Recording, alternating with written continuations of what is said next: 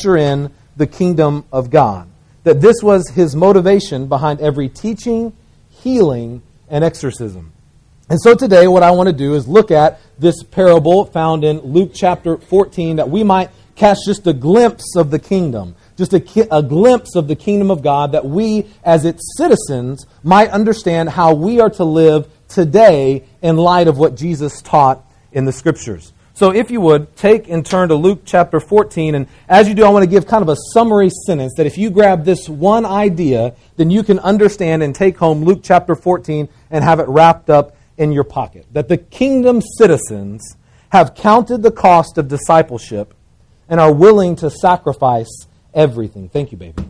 That the kingdom citizens have counted the cost of discipleship and are willing to sacrifice everything. To put it another way, that kingdom citizens are committed to Christ no matter the cost. So now, beginning in verse 25, if you would look at the Scriptures.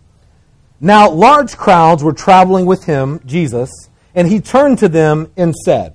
Now, let's pause here and set the scene, because we aren't told why Jesus has such a large crowd following him. But the reality is that's nothing new for Jesus. It turns out that when you start healing the unhealables and loving the unlovables and hanging out with the unhangoutables, it turns out that people start to follow you. People start to show up. When you raise somebody from the dead, people have questions. And so certainly there were people there who were there to hear his teaching, who had heard that this was a unique and different type of teacher. And so they were interested to hear what he had to say. Some wanted to see the miracles. Still others thought that he was the Jewish Messiah, the one who was going to come in and lead the revolt so that the Romans would be overtaken and the Jews as God's people would then be placed in a political and earthly rule. And still others just wanted to see him overthrow Rome. They didn't care so much about the being God's people thing. They were just tired of being ruled by the Romans. So if this scene took place in 2015, you can imagine as we begin to prepare for the upcoming election season, just like with political candidates, with Jesus, if he were walking around today, there would be people who were interested in hearing what he was about. There would be some who were looking for a fix to their life's problems, the broken relationships, the money issues, the lack of satisfaction. So there would be some people who were just looking for an answer.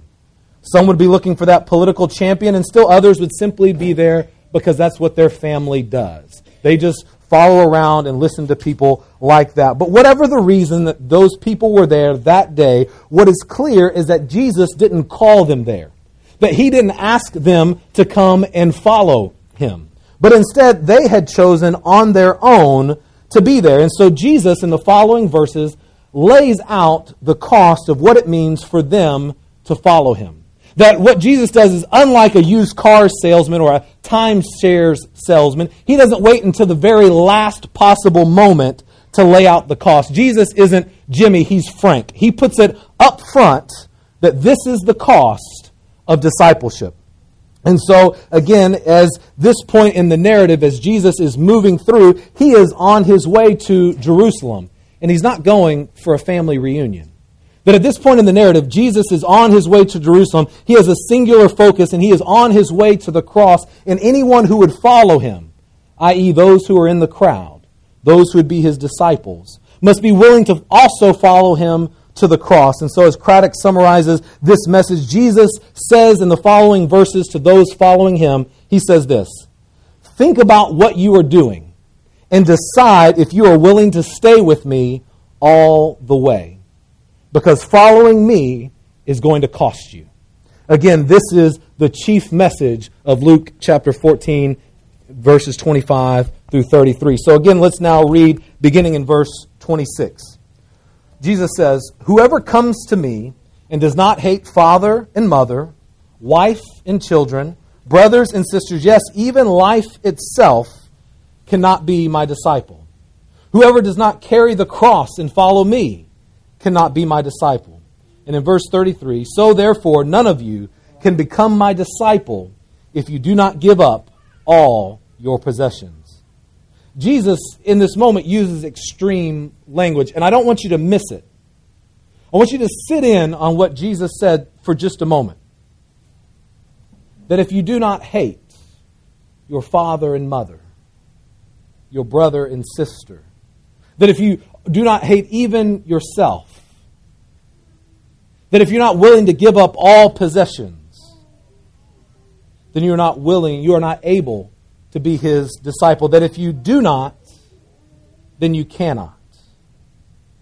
I don't want to miss the moment of the power of that extreme language, but I do want us to understand and to hear as they would have heard, because when we hear hate, it's easy to think that emotional response, right? If you remember having brothers or sisters, or maybe if you have teenage children, you might remember that phrase that would come like every 13 minutes, I hate you, you've ruined my life because you took away my iPhone. Or I hate you because fill in the blank.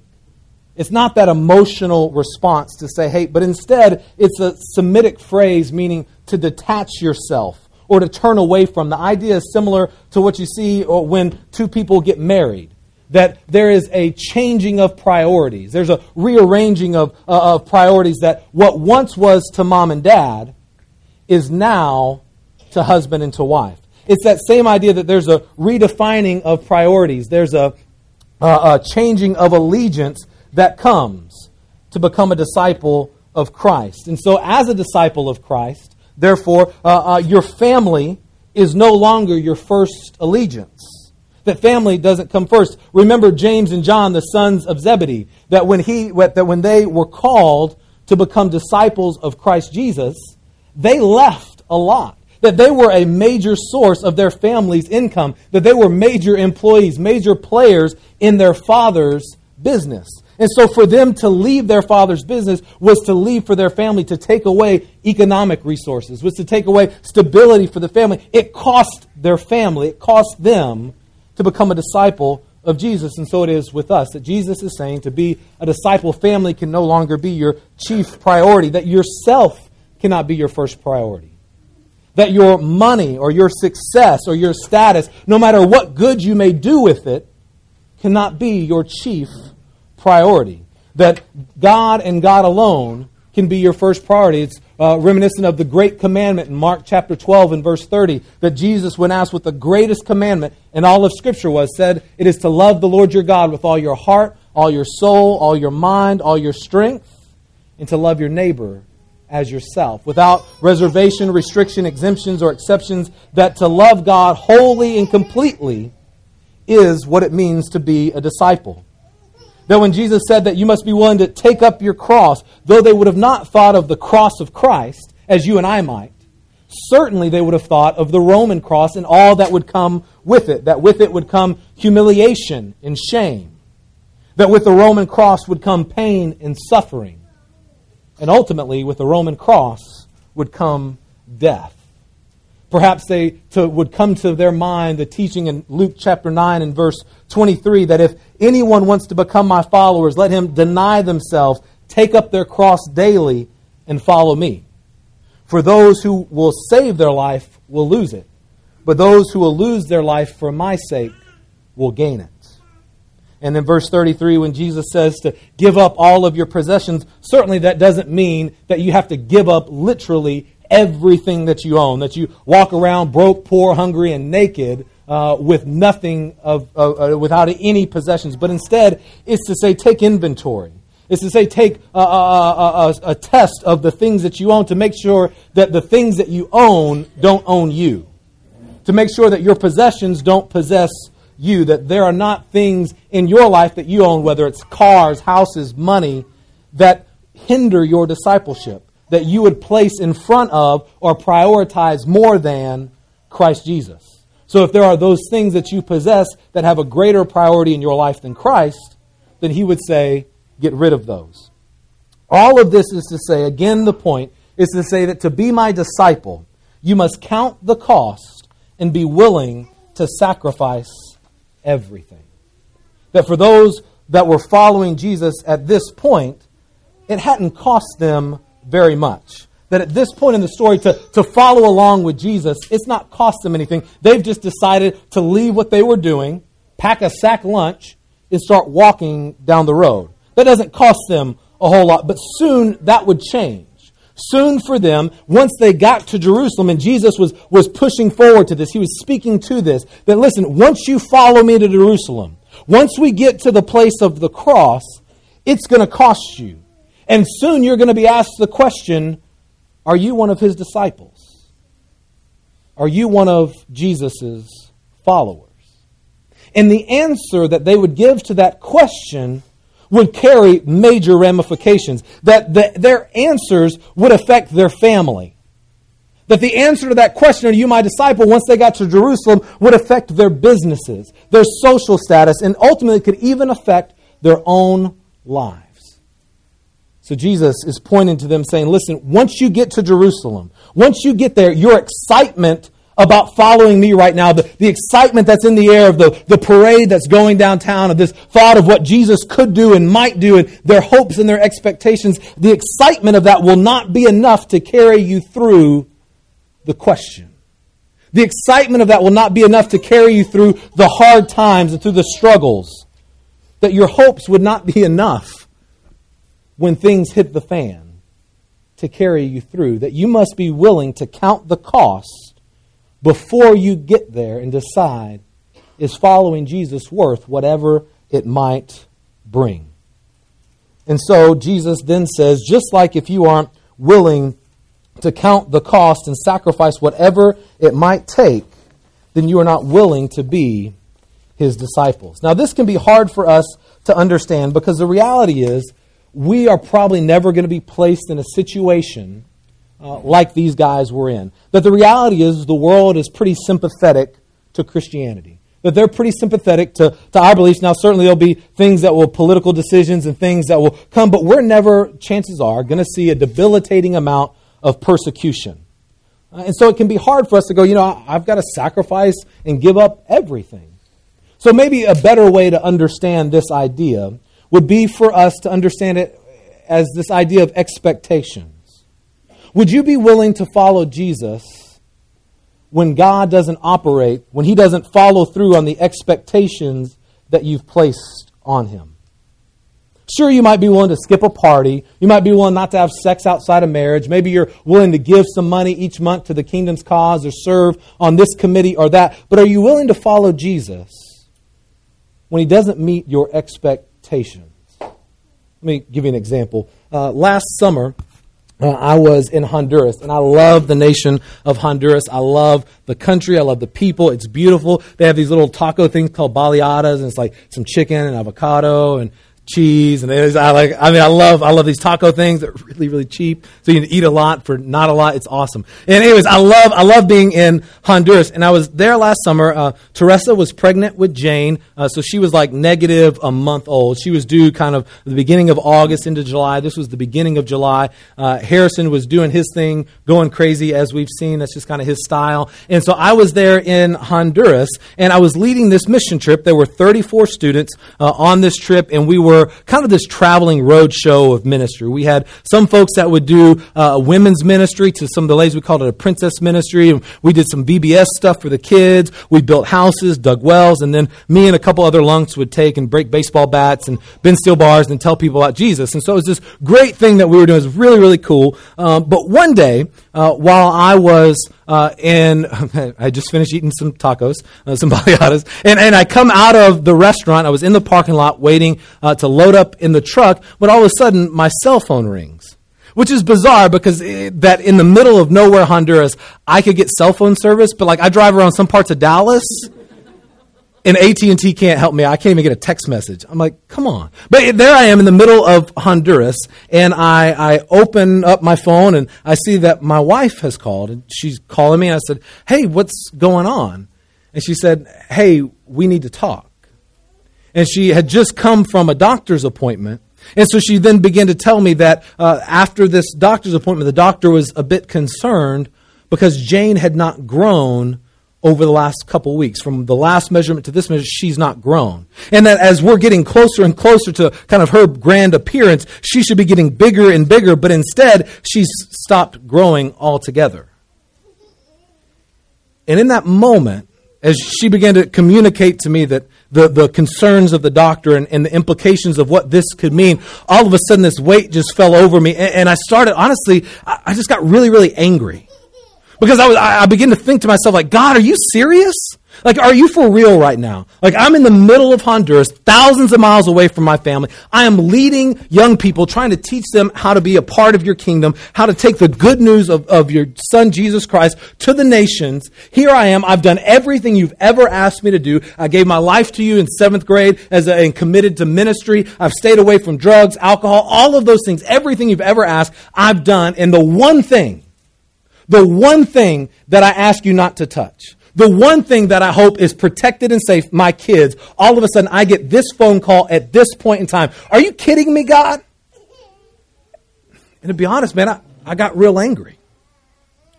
Because God didn't act the way that I expected him to.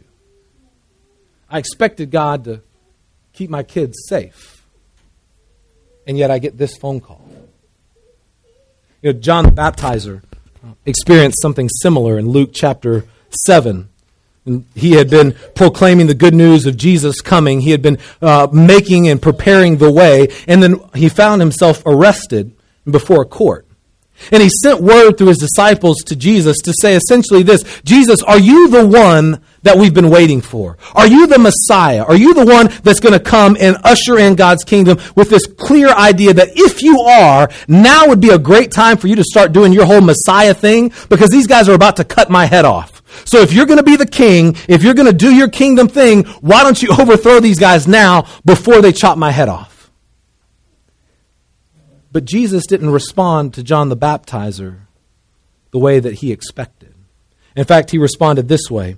He told his disciples to go and tell John what you have seen and heard, that the blind receive sight, that the lame walk, the lepers are cleansed, the deaf hear, the dead are raised, the poor have good news brought to them, and blessed is anyone who does not take offense at me. Jesus' response to John the Baptizer was, yes, I am the king. Yes, I am ushering in the kingdom. But I'm not going to be the kind of king that you expect. My kingdom is not going to be the kind of kingdom that you expect.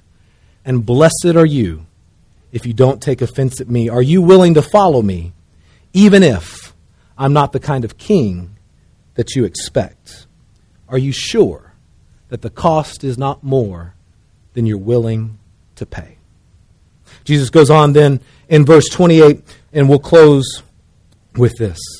In verse 28 through 32, he gives a series of parables, short examples, and they read this way. In verse 28, for which of you, intending to build a tower, does not first sit down and estimate the cost to see whether he has enough to complete it? Otherwise, when he has laid a foundation and is not able to finish, all who see it will begin to ridicule him, saying, this fellow began to build, but he was not able to finish. Or what king, going out to wage war against another king, will not sit down first and consider whether he is able with 10,000 to oppose the one who comes against him with 20,000? If he cannot, then while the other is still far away, he sends a delegation and asks for the terms of peace. If Jesus were walking around today, that he would give an example or a parable similar to this. He would say, how many of you, before you go to Whataburger and order up a triple meat, triple cheese burger combo with mustard and pickles and jalapenos, McWhata size, with apple pie and a sweet tea and a cinnamon roll for the road, how many of you would not first count the change in your cup? How many of you would not first pull out your wallet and see how many dollars you have? Pull up your iPhone, open up the app, look at your bank account, and make sure that you have $13.73, approximately.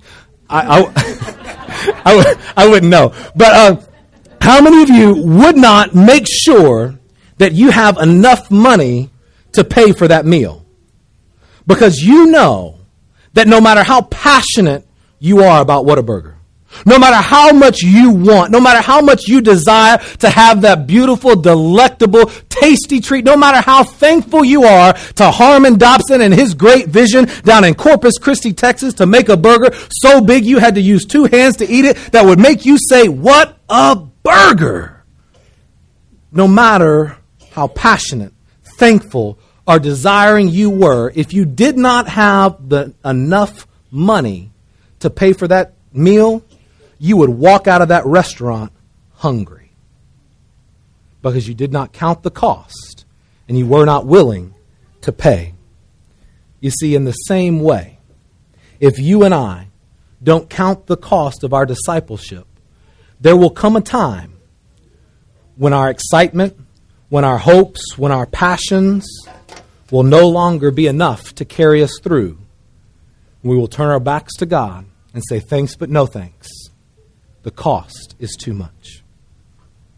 Now, I get that as I say this. I get as I say, man, listen, here's the scriptures. This is what Jesus is laying out. I get that it's easy to hear this and go, man, Mac, that's a harsh word. Why Jesus coming like that? Why can't we just be like some sheeps and hugs and love wins and all that stuff? You know, like, where is that? But is it really so harsh? Is it really such a demanding message? Because think about other areas of your life. Think about this. And again, my buddy, Dr. David Pendergrass, articulated this so well, I have to share it. Think about this. If I and Teresa, before we got married, right, we got married at this beautiful ranch. Thank you, baby. We got married at this beautiful ranch. We had this great wedding. But could you imagine if there as she is coming down the aisle in all of her beauty and y'all, when I saw her, like I acted a fool. Like I saw her coming down the aisle. I started crying, smiling, laughing, and y'all, I started clapping. And my buddies, all my football buddies, 6'4", 247 pounds. These guys, they're looking at her like as you're supposed to, and they hear somebody clapping, and they turn around, bowed up, ready to like fight somebody because they're making a ruckus.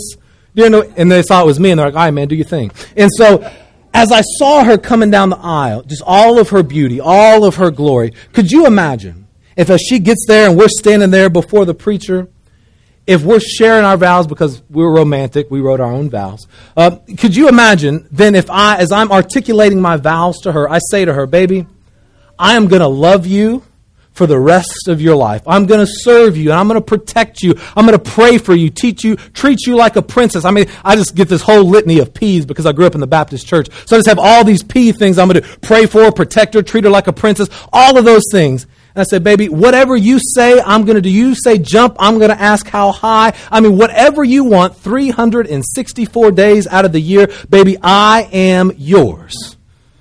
But on like one day a year, I get to go and do whatever I want with whoever I want, and it's all going to be cool, all right? I do. Could you imagine if I did that? If, by some miracle of God, I made it out of that place alive, there is no way that she would marry me. But, and no one would blame her, right? If she pulled something out and just started clubbing me with it, no one would blame her because everyone has the expectation that in marriage, there is complete and total fidelity. That there is complete and total commitment. That is 365 days a year. There's no off days. There's no off months or timeouts, no off seasons. It is complete and total devotion, and no one would call her a micromanager. No one would call her some type of marital Stalin. They would say she was completely reasonable in her request. And if it's reasonable for my wife to expect complete devotion from me, how much more is it reasonable to expect on God's behalf for us to have complete devotion to Him? Why would we call Him a cosmic micromanager, a cosmic Stalin? Why would we do that? We wouldn't. It's completely reasonable for Him to expect that devotion to us. Because you see, God in the end is not a micromanager. He's not interested in dictating every inch and area, every inch of our lives and puppeteering our lives. But instead, He's interested in the transformation of our lives. Because at the end of the day, that's what the kingdom of God is about. It's about this transformation, this restoration. Tobias 5 says that there is no area of life that is not a priority for transformation in God's kingdom. That because the kingship of Jesus applies in the same way to all economic, religious, personal, and political aspects of life, He wants to transform and renew all of us. He is transforming and renewing creation, and we are His crowning jewel of creation. And so, friends, He wants to transform our lives. But to transform every area of our life, we must be willing to give Him every area of our life. And ultimately, that was the choice that I was laid out with. That was the scenario I was laid out with in Honduras last year. The choice to say, if I'm going to be a disciple of Jesus, if I'm going to follow Christ, I have to let him have even my children. I have to let him have even my expectations, even when he moves in ways I don't understand, even when he moves in ways I don't expect. If I'm going to be a disciple of Christ, I must allow him to have even that. And there, faced with that choice that night, I was reminded of an old hymn that goes, I have decided to follow Jesus. No turning back, no turning back.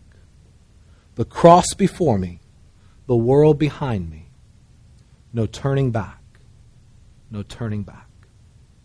You see, friends, to be a disciple of Christ is to say, I have made the choice to follow Jesus. Whatever comes my way, he is Lord and he is Lord of all, and I will follow him wherever he may lead. Because he is good. Because he's the King who's interested in transformation and restoration, not only for you, but for the whole world. Friend, have you made that choice? Have you decided to follow Jesus?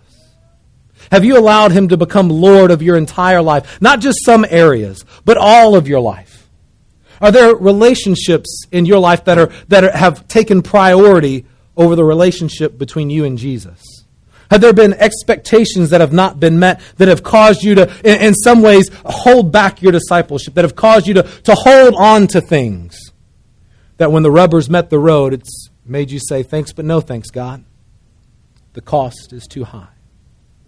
Friend, I encourage you today to take inventory of your life, to see if there is any area of your life that you've not counted the cost, that you've not allowed God to take over, to be the king of, and to transform and to restore. And if there is, to let today be the day that you take a step forward in your discipleship. Let today be the day that you make the choice, that you decide to follow Jesus in every area of your life. No turning back. No turning back. Let me pray. Daddy, we are so very thankful. We're so very thankful that you love us. We're so thankful that you are good and that you're faithful. That you are good and loving and faithful towards us. We thank you that you are a good King, that you are a good Father who knows us and loves us, who desires to restore and transform us, that you desire to take every area of our life and make us new. God, I pray now by the power of the Holy Spirit that you would speak through these words, that you would speak in this time, and will reveal to us any area that we've not counted the cost. Any area of our life that we are not willing to give over to you. Be it expectations, be it past experiences or fears or doubts, addictions, struggles or temptations. God, would you take all of us? Would you be king over all of us? That we may be faithful and true and good disciples wherever it may lead. Thank you, God, for loving us. Amen.